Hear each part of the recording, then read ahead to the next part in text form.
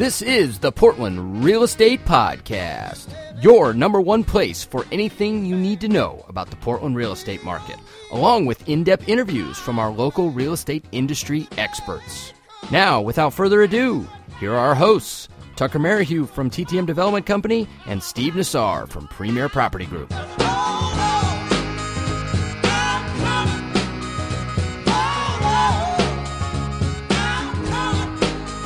All right, everybody, welcome back. This is episode 52 of the Portland Real Estate Podcast. We've been off for a couple weeks, but that's because we actually have real businesses we're trying to run in addition to recording this show. But we're back. We're excited to be back. Steve, welcome back to the mic. Hey, good to be back on the show. We've got our Best of Masters edition here. Joe Festola's with us. Welcome back, guys. Joe. Thank you. I think we've got a number of good topics this week to kind of dive into. We've left a few weeks here for the Best of Masters to kind of marinate and have some good topics kind of rise to the top here. But why don't you kick us off, Steve, and talk about our first one? You got it. And by the way, Joe, I do miscaption this. We're going to think of something else to keep you guys occupied next month. I'm waiting. Who won, by the way? Did somebody win the contest? Yeah, a gal by the name of Jenny Tallis, who was pretty consistent with replying to just about every caption, and they were usually kind of hit it from a different angle. So she is the winner. That was awesome. The last one you posted was like somebody smelling a bunch of armpits. I thought that was pretty funny. But yeah. On the plus side, I do have an extra half hour every day, Joe. Thank you for that. You're welcome. Okay, moving right into it. Let me introduce the first one, guys. The first one was posted by Andrea Blackwell. It was posted on September 12th. It's a pretty short one. It said, "Hey, Masters, I'm taking a poll for a class I'm teaching. How many of the Masters set business hours, and if so, what are they? What is the latest you answer your phone?" Joe Festola, you want to go into that one? Sure. Well, it's not as structured as she probably wants. I kind of have my own schedule of when I work and when I don't work, but it's not written down. I don't have an outgoing message on my voicemail that defines my hours, but it's pretty simple. I work when I'm needed. If I'm negotiating a counteroffer or something and it goes till 11 at night, I'm working. And if it's dinner time and I'm with my family and it's not important, I let it go to voicemail. What's interesting is, when you're self-employed, people think, oh man, you could wake up at 10 o'clock and you could work a solid 3-hour day if you choose. But they don't realize that when you're self-employed, there's no quitting bell. It's not like the Flintstones where you pull the cord and the pterodactyl screams and everyone runs to their cars and you're done. It's like you can have something that pops up at 8 p.m., 9 p.m., and oftentimes I'm burning the midnight oil. So I basically schedule my work hours on kind of as an as-needed basis. And just as I schedule my work, I also schedule my free time. Like when I have a date night with my wife or obligation with my daughter, I schedule that too, and that's my time. I'm just not accessible. And the final thing is with technology, if I'm enjoying a glass of wine and watching TV with my wife and it's 9 o'clock and a client texts me, it's just too easy to send them a short text back and get in touch with them. It knows that I'm always kind of there, but I do schedule hours, but it changes day to day. Gotcha. Yeah. You work a lot, right? You're kind of a machine when it comes to working, right? Absolutely. I'd say work ethic is one of my strongest traits. That said, I do have a team here now today, and I'm blessed in the sense that is able to allow me to leverage my time. I can shut down at times, but nobody goes into this business with a team on day one and has buyers agents, listing agents, administrative people that are answering phone calls. So you have to go into the business with the realization that you are going to work when clients need you to work. And oh, by the way, that is usually off hours, evenings, weekends, when they aren't at their jobs that pay the bills and will help them be able to afford a house or buy a house. In going through this post, it was interesting to me. I felt like it was about 50-50, maybe even more so skewed towards the people that do take time off and shut down. So about 50% were like, yeah, here's my hours, and here's when I put my little "I'm closed for business" sign up and turn people away. And I joke a little bit. They actually, some of them were very proactive in that regards, and I can see where often it does work very well for them. And then there was the other 50% that I felt were kind of along the lines of mindset I am and Joe is, which is, look, I mean, we can try to do what you want to shape out that schedule, but when duty calls, and you got to get to work. I've often been annoyed in the past, I got to be honest, when I call agents and they have that little voicemail that says my hours are this or that, and I take this day off, and you've got pending business, it's urgent. And I sense that in this thread. Oftentimes, they will still call you back. They were trying to set that expectation for the non-urgent stuff, but this is urgent, and so they will call you back. When they don't, and it is urgent, it is really annoying that they have that mindset that this can wait when really, I mean, there's multiple parties, and this is a very large transaction. So, the other thing I want to say about this, and kind of the last thing, is like, look, people, along those lines, I'll say it again, we chose this career. We didn't have to. There were other jobs out there that absolutely let you shut down. And it's kind of like Joe said, I love the analogy of the Flintstone pterodactyl going off. And I don't take it necessarily as being like, this makes our career, a bad career, or it makes it a less than desirable career. I think we have a wonderful career, and I think we all are very fortunate to do what we do. And to put that into perspective, I mean, if somebody's a comedian or a musician, and I mean like Coldplay, I mean like, John Mayer, a high dollar, well-paid musician. Can you imagine them saying, I've kind of hit the big time now. You know what? I'm going to start having my concerts on Tuesdays at 1:00. That way I can be out of there by 5:00 and be home with the family. I mean, that's not the career they chose. They're going to be playing music on Friday and Saturday night, and the same would apply to a comedian. Jerry Seinfeld, he's not playing the Moda Center at Thursday at 10 a.m. so he can get out of there and have an early day off. So same with us. It's not necessarily something that makes our career a terrible choice. It just is the nature of it. We need to be working when others aren't. And that does oftentimes require us to show up evenings and weekends, or at least answer the phone. Tucker? I think you make a good point, but I mean, the reality is we're in the real estate business, right? And so we're all self-employed to some extent, some more than others. I mean, of course, if you work for a brokerage, you've got the overarching, employer, or whether you're set up as an independent contractor, whatever it is, you have a place of business that maybe you don't pay the lease on or the overhead, but you're still self-employed. You're operating as a self-employed independent contractor, a realtor, or loan officer, or in my case, a home builder, or developer. And so it's all under that same self-employed umbrella.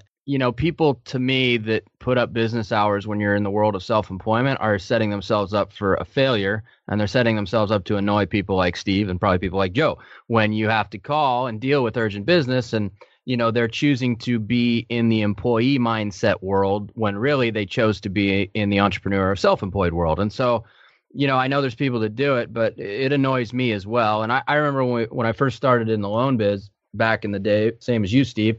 And I got my first call on a Sunday. I was out at PIR, watching a race or something, and I got a call on a Sunday, and I thought to myself, why would this realtor call me on Sunday? And, fast forward, obviously now I have a different perspective on it. But, at the time I was like, wow, who would talk business on Sunday? And it's like, for me, it never ends. That bell never rings, Joe, the pterodactyl, it never goes off, but that's the other side of being self-employed. I can take a day or an hour or do whatever I want if I want to, but at the same time, there's no end of the workday. There's no start of the workday. It all kind of blends together. And I mean, that's the other side of the self-employment sword, I guess. But at the same time, that comes with a lot of freedom. And like you said, you can schedule time with your wife or your daughter, Joe, whenever you need to. But on the other end of it, you might be working at having a conversation at 9:30 at night if it requires it, right? I mean, that's being self-employed. You are there when you need to be. Now, of course, I pencil time for myself too. I go play ball, hoops 3 times a week. And obviously I'm not picking up my phone and dealing with stuff then, but if I'm done at 6:15 and something needs to be done, I make some callbacks and do some things, So I think that for people to, think that they can have these predetermined business hours in the world of self-employment, they're just putting a square peg in a round hole. I think that there comes a point where financially if you've got FU money, you can do whatever you want, right? But until you get there, you need to be accessible and you need to be good at your job. And that part of that is being accessible when people need to talk to you, I think. And I'll say one last thing along those lines. The people, typically speaking, the people that go into business because they want self-employment, because they want flexible hours, are usually the ones that don't last self-employed and have those hours. They're pretty quickly punching a clock somewhere because they weren't self-driven enough to do what they needed to do. Yeah, I think that's a good point, because there are no hours when you're self-employed, especially when you're starting out. I mean, it's a 24/7 grind to get your business up, and running. When I meet with new realtors, and I'm trying to put myself in their position and what are those activities they should be doing on a daily basis to be successful, one of the first things I say is set that alarm clock. If you go into this business with a mindset that I'm going to, like we all do on our days off, right? When that special day we all love where you just lay in bed and when you kind of open one eye and you're like, okay, I think it's time to get up. If that's how they operate day in and day out, because they are self-employed and because there isn't a boss cracking a whip, they are going to have a rough awakening. So set that alarm clock. The earlier, the better, and hit the ground running and, be your own boss and be the hardest boss you could be. They say real estate is a well-paying, hard job, and it's a really poor-paying, easy job. So you have to get up and you got to make those calls. And at the end of it, we're more accessible than people's doctors and lawyers. You just got to calibrate your own business that you get back to the people in the times of need. Yeah, love that saying, Joe. Let's go into the next one, guys. This one was posted by Justin Green. It's a little bit of a long one, but I'll kind of skim it. October 7th. Pay reductions. I think this is a great topic. I don't think we've actually had this one on here. I know this is a subject that's been discussed before, and we encounter regularly. This one has me tossing and turning at night on principle of how I grow my business, not the money. I have one of those clients that does not listen, repeats things 3 times before he hears me. We are at the end of a rather long but smooth buy and sale, and he's a seller. He's been very happy with the results, and I'm sure to inform him how good he's making out on this move. Last night starts arguing over percentages and how much more business I am doing. Therefore, I should take a discount. I've not had someone ask for a discount because I'm doing more business yet. I know this person is just looking for more. He is one of those it's never good enough kind. I'm holding my line, just throwing this out there for additional advice on how you have handled this. Many people need to see your backbone, and he knows I won't back down. Generally, I continue the relationship and grow the business from closed to happy clients. So he goes on a little bit more, but I think that gives us the gist. It's a seller who is asking for a reduction in commissions, and it sounds like there's not a justified reason for it. And that's debatable. If there's ever a justified reason for it, we can talk about that. But the seller seems to be having a smooth transaction. Joe, I loved your posts on here, including your video. Tell us your thoughts, if there's a doubt. So in real estate, my philosophy is the win-win philosophy. Like I made the analogy before, like going out for, Chinese food. At the end, everybody gets a cookie, right? And in a perfect world, you want the other broker to be satisfied. You want yourself to be satisfied, and the seller and the buyer. Well, if you dig into the root of this post, Justin said that he's given exceptional service, just VIP service to this guy. And at the 11th hour, this guy wants him to reduce his fee simply because he wants more money. Well, that's not a win-win scenario. That's like a poker game. One person can win only if everybody else loses, right? So this isn't a poker game. And if you do outstanding service, you should get paid what's fair and reasonable. When I roll up my sleeves and dig in with clients, they become a part of my life during that time. And, I'm involved in a business sense. I'm involved in an emotional sense. And, I reserve the right to make my own decisions if I'm dealing with some elderly people, or the money's tight on both sides, or there's an extreme health issue, or there's some large unforeseen repair that costs 10 times more than we thought, and I want to kind of stop the bleeding and maybe help out a little to get it done. those are good reasons for me. From the business standpoint of it, taking a little bit less of something is better than getting 100% of something. Now, reasons why I wouldn't reduce my fee is if someone says, hey, we're moving to Seattle, the cost of living is more in Seattle, we need more money, or I always wanted to net this amount, or I feel my house is worth this amount. We all know that it is what it is, right? Market value is the highest obtainable price in a reasonable amount of time. And if this person, his caliber is always above that, is what it sounds like, never satisfied, always wants more, and says, hey, I'm not making enough money on this, you need to reduce your fee so I get more money, that is not a good reason. And that's why we have contracts. And everybody has their own negotiation style, and I'll listen to it, but if it's not a good reason, I'm not going there. And I've heard people say, gosh, you sold our house and you had a certain commission like 10 years ago, and now we have a house twice the value of that house, and your commission's still the same. But it just goes to show, if you sell someone a house 3 years ago, they make $100,000 on it, and you sell it again for them today. It's not like realtors share in the equity. We don't share in the appreciation. We don't share in the downtimes either. If there's lots of money in repairs, that's not our fault either. So for me to reduce my fee simply based on somebody's grumpy and wants to earn more money is not a good reason.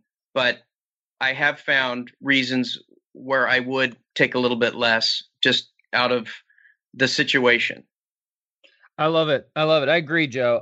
Look, we've all done it. And, anyone that takes a hardline approach and says, I will never, ever do it, I think is being unrealistic. And, I just don't think that's realistic.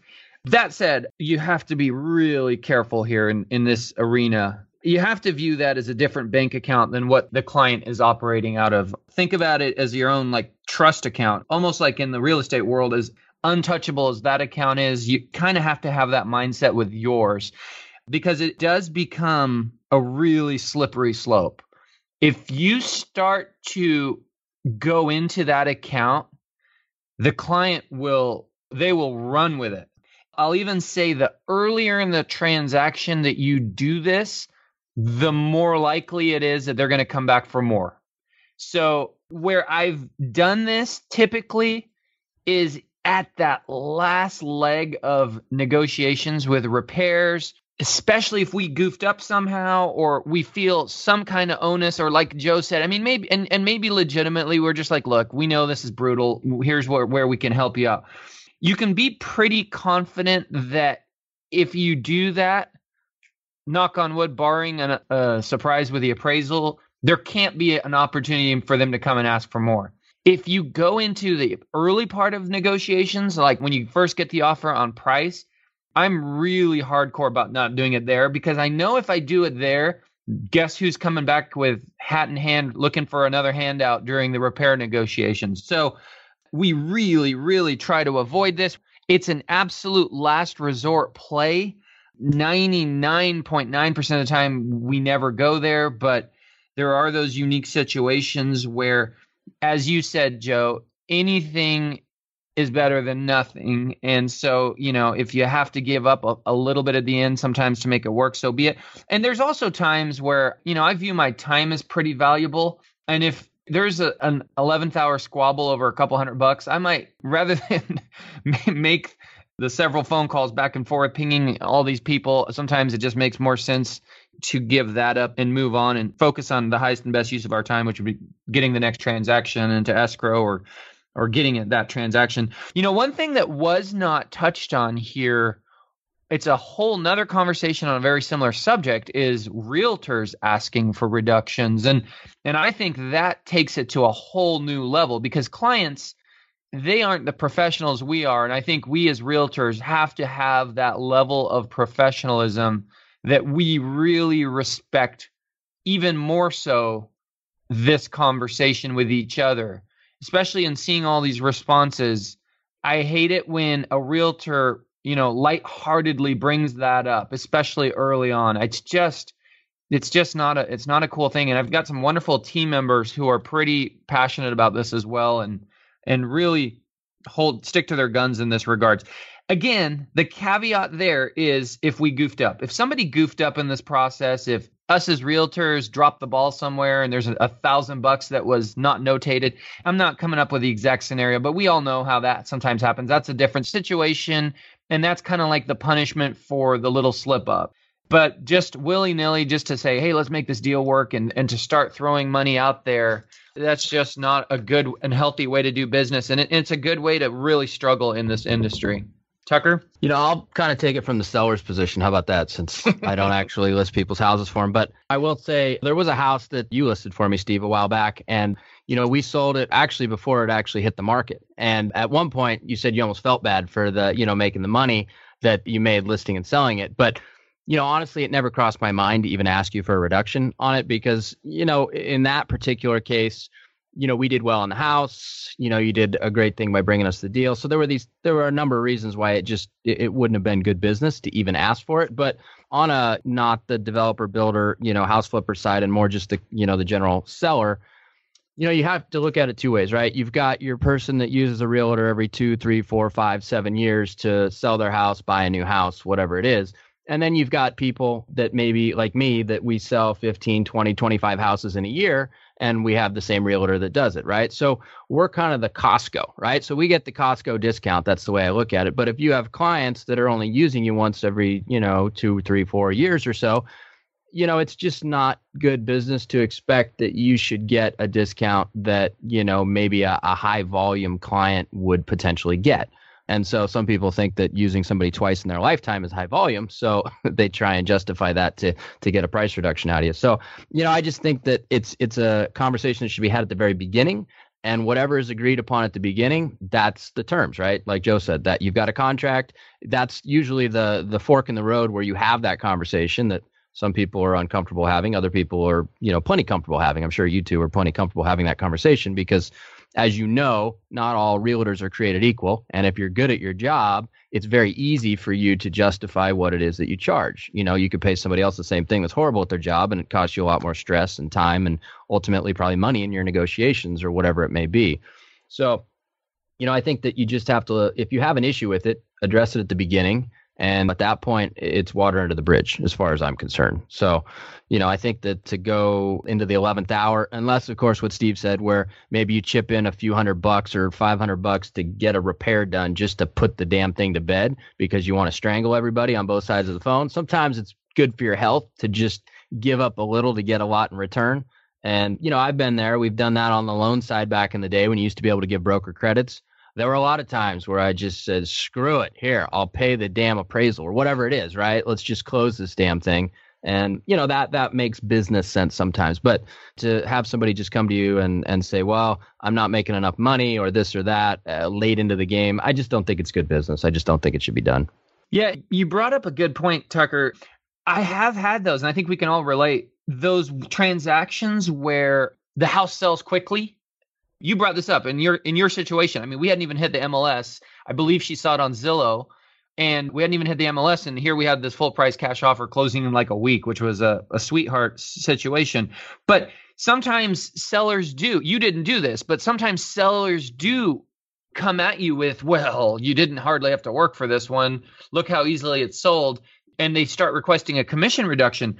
What you have to do in those situations is you have to say, look, there's a flip side to this scenario that you're not seeing. Yes, you're giving me this commission and it is selling quickly, but for every one of these, there's many others that we list for months and months and months, and sometimes don't even close at all and lose marketing costs and hard costs for listing the property, not to mention our time. So the sweetheart ones help to offset and, make us whole in the grand scheme of things. I think it's really important in those conversations to bring that up and have that conversation with them, even though they'll never quite fully get it. If they're asking you for reductions, don't expect them to have a light bulb go off and go, oh my gosh, you're right. I don't want your money.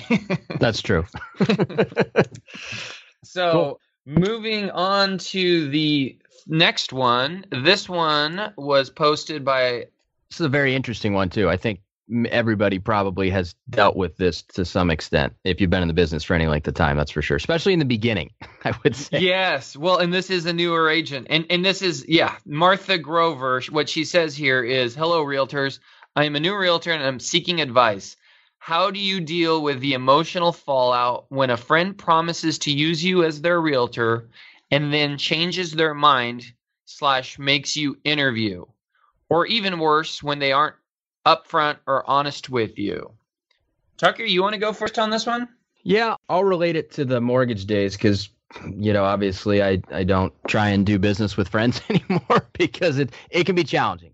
Friends or family, it can be challenging at times. There's no way around it. I mean, it's going to be a little challenging. It could change your relationship, especially with friends moving forward, if not dealt with honestly and properly. But I had people in the past that used other folks that, I figured they wouldn't, but they did. The thing that annoyed me the most, and at the end of the day, I understand, especially on the loan side, people were shopping for rate and fees, and sometimes they get fixated on things that really don't mean a lot, but in their mind, it becomes a big deal and enough of a reason to use somebody over somebody else.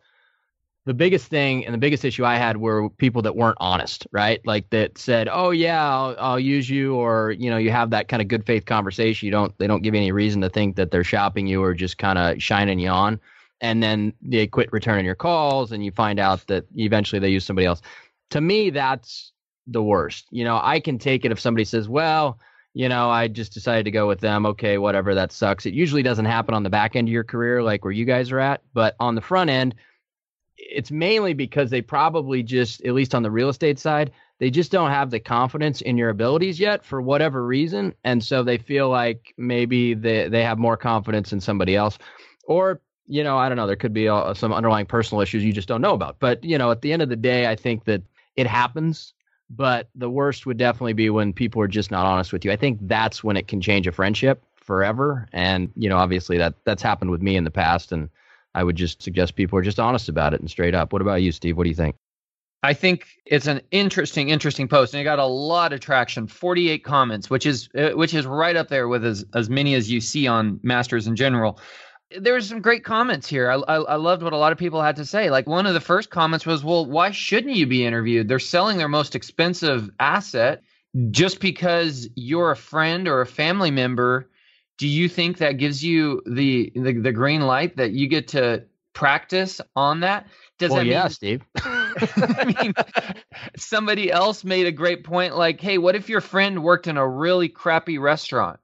Would you go there 3 times a week and endure their terrible food just because you're a good friend? How is this that different? I've seen this go both ways. When I got into the mortgage industry in 2003, a couple of my first refis, this was during that amazing refi boom that really launched that market. A couple of my first refis was my dad and my brother, and I was pretty fortunate to have those. I practiced on them. Obviously, you don't know what you're doing. You're like, order an appraised what? Huh? So I was fortunate that way. But I've also seen other friends and other scenarios, and there were people in my life that were like, I'm going to sit back and kind of let you do your own thing. And if you turn out to be pretty successful or know what you're doing, maybe we'll talk then. And I've seen a lot of that. So I think friends and family can go 2 ways. They can, and probably the closer the relationship, the more likely they are to be the jump in and let you do it way. If you start to get into other relationships, oftentimes they don't want to go there because they are afraid you are going to screw it up, and they're going to be sitting there not only with a bad transaction, which is probably the least of their worries, mind you, but they're going to have a bad relationship now. I mean, and they're risking a lot there. So I don't think you should take it personal. I think you should not be surprised if early on you have to prove yourself with strangers and people you don't know, and then watch those friends and family members come running when they're like, wow, that person's doing pretty well. We'd be fortunate to be able to work with them. I will also say along those lines, a true professional has strangers who choose to work with them. If a person's business model is, I will always work with friends and family, and that's all I work with, I start to worry that you are nothing more than a multi-level marketing realtor or lender or whatever the profession is. And those multi-level companies. I've never been a big fan of them. There's a million gadgets and widgets and products that they sell, and most of them are crap. And the reason you know they're crap is because if they weren't crap, they'd be on a store shelf where the non-crap resides typically. You can't tell me those companies know something that Coke, Pepsi, and General Motors and every other Fortune 500 company doesn't know, which is the best way to promote a product is on the open market, not through friends and family. The subpar products, they need to exploit a relationship. They know that this product really can't stand on its own legs, so I need someone's friend or family to force it on them. And so let's be careful not to do that with our profession. As you're new in the business, there's nothing wrong. I think it's a great way. In fact, when we talk to new agents, call your sphere, call your friends and family. I think that's wonderful. But don't think, especially as you get further in your career and you have other avenues, that really shouldn't be your only way of getting business. And if it is, I think you need to be cognizant of the fact that maybe you're not doing something right. It's the biggest compliment you'll ever have is when a true stranger interviews with several people and chooses you. And I think that's when you can start patting yourself on the back and saying, look, I'm starting to get some legs and I'm actually becoming a true professional. Yeah, and then the last great comments on here was just have thick skin. It's one of the hardest things it's easy to say, it's hard to do, but man, you got to do it in this business. You got to realize that every 10 people you're going to talk to, 7 of them are going to go away. The better you are and the better your service and how you promote yourself and your marketing and the more established you are, the better that ratio is going to be. When you're brand new, it might be every 10 people you talk to, you're going to get 1. When you're really, really experienced and established, it might be, half are going to use you. There is nobody out there that gets every listing. There is nobody out there that gets every buyer. And and when I say nobody, I'm talking, go look at your Bravo TV shows and your celebrity realtors on these, on those shows. There's still no one's batting 1,000. So to think that the rest of us are ever going to have a chance at even close to that is not anywhere near possible. So do get really, really good. I feel, one thing I've always felt is when you have somebody say, no, I'm not using you, learn from it as quickly as you can, but then forget it.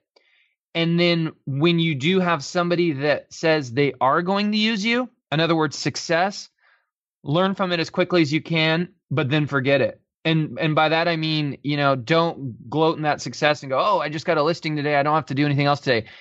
Learn from it, forget it, move on and go get that next listing and act as if so always kind of be bringing yourself back to center. When you're doing really well, trick yourself into thinking you're not. And when you're doing really bad, trick yourself into thinking you're doing pretty good. Joe, what do you got? Well, nothing more than what you say, but I might dig in a little bit more about the reasons why this thing happens and maybe to find a positive outlook on how to move forward from it. So first and foremost, nobody owes you their business. Just because you're friends with them or family with them, nobody owes you their business.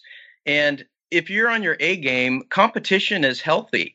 Have them interview 3 other people. If you're on your A game, those people's interview process is just going to make you look better. So this is in most cases, real estate buying and selling, it's someone's largest material asset in most cases, and they want to protect their family. They want to do the best they can. And so you have to look at it.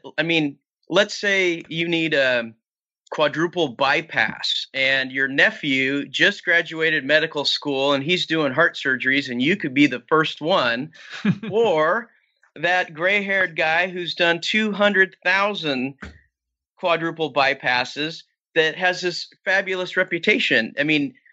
Your largest material asset and the importance of your health aren't very far apart. So what drives people in real estate? Well, life doesn't slow down for real estate. There's big indicators that someone's going to make a move. So in your life, if you're having babies or getting married or you get promoted, those are reasons to move. On the flip side of that, so is death and divorce and getting laid off. Those are also indicators of making a move. If you're friends and family with someone they may not necessarily want you to come in and find out that after all these years, they're finally getting a divorce or someone's ill. They don't want you to know their finances. I mean, people are private, and there's people that don't go to their friends who are doctors because they don't want their friend to see them naked. It's so these are all pretty valid reasons, but this is kind of new people problems. Like when you're long in the tooth and calloused over like we are, you don't get business. There's a 4-letter word for it, and it's next. When you're brand new and have dreams and aspirations, you falsely convince yourself that everyone you talk to about real estate is a future listing or a future buyer. Gosh, when I was new in the business, I talked to this guy at the 2 blocks away. I talked to him every week, and I gave him pumpkins and flags on 4th of July and wrote him handwritten notes. And gosh, one day I was driving to work. I drive down there and I see a competitor sign in the yard. And I got to tell you, I'd wake up in the middle of the night with sweats and I would curse this guy's name. But, if he thought I was capable and honest and ethical and the best person for the job, I would have got the job. So it doesn't matter if you're friends or family or who you talk to. And then, also the hypocrisy of it all. Does each and every realtor out there use all of your friends for business? Is your really best friends and best family, do you use them for insurance and as your CPA and doctor and caterer? Probably not. And then what do you do? It seems like when the market gets good, everybody becomes a realtor, right? School teachers during the summer and hairdressers and Uber drivers and you name it. Well, chances are your friends or family know a handful of realtors, parents at your kid's school, people at the church. They know quite a few people, and you can't win them all the time. So, get calloused over, hone your presentation. If they love you for your job, be damn good at it. Be better than everyone else, whether you're their best friend or their enemy. If you're the best person for the job and they really don't like you, they'll probably still hire you because they're worried about their own well-being and finances. So nobody owes you anything. I know sometimes it sucks. I too have had family write deals on the hoods of cars at an open house, and it sucks, but you know what? I'm not letting it take up real estate in my mind. So the moment that thing's done, I say next. I love that story about the flags and the pumpkin. Yeah. Because everybody's had that story to some extent, right? Whether or not you're giving them flags and pumpkins. Everybody's had that guy. And I think it's good the way that you have a perspective on it now. Of course, when we're newer, that perspective is much different, right? But it changes with time as we become more calloused and cynical. He might have thought you just wanted a good old-fashioned mandate with him. Yeah, Well, maybe. Could be. Yeah. This was probably back in, it was less socially acceptable, right? So, He's like, why is this guy writing me handwritten notes? Yeah, exactly. Hey, one last thing I'll say real quick on that subject, especially to the newer agents out there, this will probably blow them away. And I almost don't want to say it, but here and now today in my career, I have to say sometimes when I'm cringed the most with a new client, it's when they are friends and family. And that's for the sheer reason that in my business, as busy as my team is and I'm able to leverage myself tremendously with strangers. I can talk to them up front 20, 30 minutes on the phone, maybe show one house, maybe not even any, maybe go to a listing appointment, and then I'm handing them off to somebody, and that handoff sticks really nicely, and they're thrilled with the setup. A friend or family member calls me, and I immediately realize, okay, this is going to take a lot of my time over the next 45 days. I'm going to be the go-to person for them. So it's kind of an interesting spin on that in my world anyway, that I appreciate. And there you have it. So friends and family are a pain in your ass is what you're telling me, huh? Hey, I don't do much business with friends and family. Unless they listen to podcasts, they're the ones that I want to have call me, and I absolutely want to work with you and take care of you, and I love you. Hey, last one, guys. Let's do real quick on this one. We're almost at the end of our time, but what the heck? Let's do it. So this one was by Robin Grimm. Okay, Masters, what's your take on this? House sells to a buyer with an FHA loan. RMLS listing says all stainless steel, kitchen, freestanding, stove, refrigerator. Offer asks for refrigerator to be included in the sale. Buyer takes possession and stove is gone. Agent and seller say they didn't ask for it. FHA appraisal signs off with stainless steel kitchen and won't loan without a stove. Should the stove have been left, or should it have been asked for in the original offer? Let me kind of summarize here what Robin's saying. She's basically saying that in RMLS, all appliances were listed. They wrote the offer only asking for the refrigerator. The sellers removed the stove. It was clearly there when the FHA appraiser was there. But then after the day of funding and closing, when the buyer takes possession, it wasn't there. And the seller is saying, too bad, so sad, you didn't ask for it. I think we've all kind of been here, done that. But Joe, let's hear your opinion on this. Okay. Well, this is the fourth topic of the day, so I'll be quick. And it comes down to two things: be specific and wiggle. So what I mean by that, when I walk through a house, people think I'm kind of mentally challenged because I'm wiggling everything. I'm wiggling mirrors above the fireplace, mirrors in the bathroom, shelves, the microwave cabinets. I'm making notations of potted trees. I am determining what's a fixture and what's not a fixture. What's hung like a picture frame, what's a fixture versus personal property. There's nothing worse than showing up to a house and that Japanese maple that was in the backyard that was the focal point was actually in a great big pot and they took it with them. So our job is to identify what is a fixture or what seems to be personal property. Going back to be specific, our job is to also identify everything specifically. You don't say, oh, what's included, all major appliances. Well, that's not specific. Then you're in a debate over semantics. What's a major appliance? Is a toaster a major appliance? Is a freestanding microwave a major appliance? So after you did the wiggle test, go in and specifically say refrigerator in kitchen. So you don't get the avocado green, circa 1984 garage refrigerator with the rust stains on the door. You say stainless steel, LG refrigerator in kitchen and as seen on, October 5th, 2016. Take a picture of it. Maybe get a serial number. Get specific. You're trying to refute any possible brain damage in the future. If they say, well, you said leave refrigerator, we left the refrigerator, and then you can pull out your addendum and say, well, here's the addendum that says things to stay are in Exhibit A. Picture of the refrigerator in kitchen as identified in writing and as by the picture. And you identify, and whether you think something's not a fixture in personal property, if you're unsure, write it in anyway, right? It goes by the written word. You can have an onslaught of stuff in the listing, but if it's not in the earnest money, it's not included.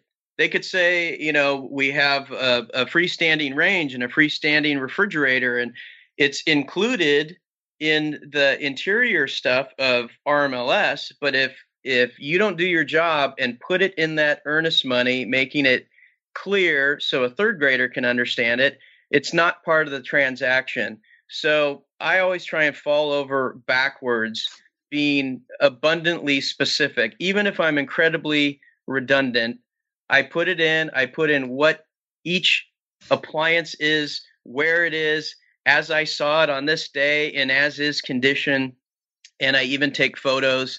And so if the shit hits the fan, so to speak, I'm well documented. And it's not Joe cracking his wallet for a $2,000 fridge. It's those sellers bringing it back. So wiggle and be specific. Love it. I'll try to be quick, almost as quick as you, Joe. So same thing. Here's the thing, guys. RMLS is not a contract. It is not the binding agreement between the buyer and the seller. This was repeated throughout the post. It is an indicator. This wasn't in there, but this is kind of my take on it. It's an indicator of what you can ask for. It's also an indicator of what the price could be. right? Gary Taylor, love your comment. Second comment on here. He gave a scenario. His was specific. Okay, $300,000 house, they offer $290,000, and then they're mad because not everything that was in the RMLS listing isn't included. Well, you didn't give the RMLS listing price either. So you have to put it in the contract. I agree. Most people have been burned by this.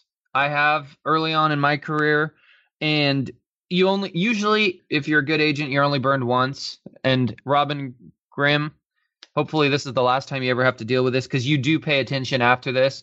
But yeah, the MLS tells you what can be asked for, what the sellers are willing to part with. You still got to put it in writing. I have done this, and I think we do this a fair amount. We will reference in our offer all appliances as listed in RMLS. Oftentimes we'll put as previewed on such and such date and listed in RMLS. If you do that, then you can be pretty confident by referencing RMLS and by taking a printout of that, you can acknowledge when they accept that offer that everything that was listed there is now included. But there's arguments to get really, really specific. I think you can go a little too far if you're taking pictures and writing down serial numbers. I'm not saying you should, but it could, depending on how many offers you're writing. I mean, you could spend 3 hours in that house and then realize that you didn't even get it. But there's some good best practices, and I love it.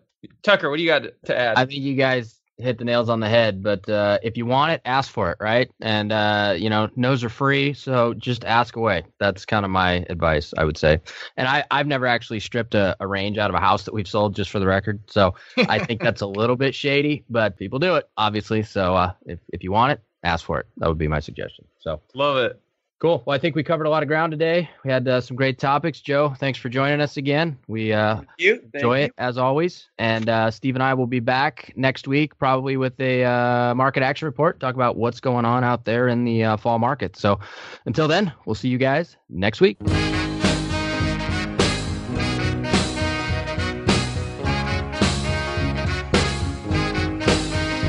Thanks again for listening to our show, and make sure to tune in next week for another great episode of the Portland Real Estate Podcast.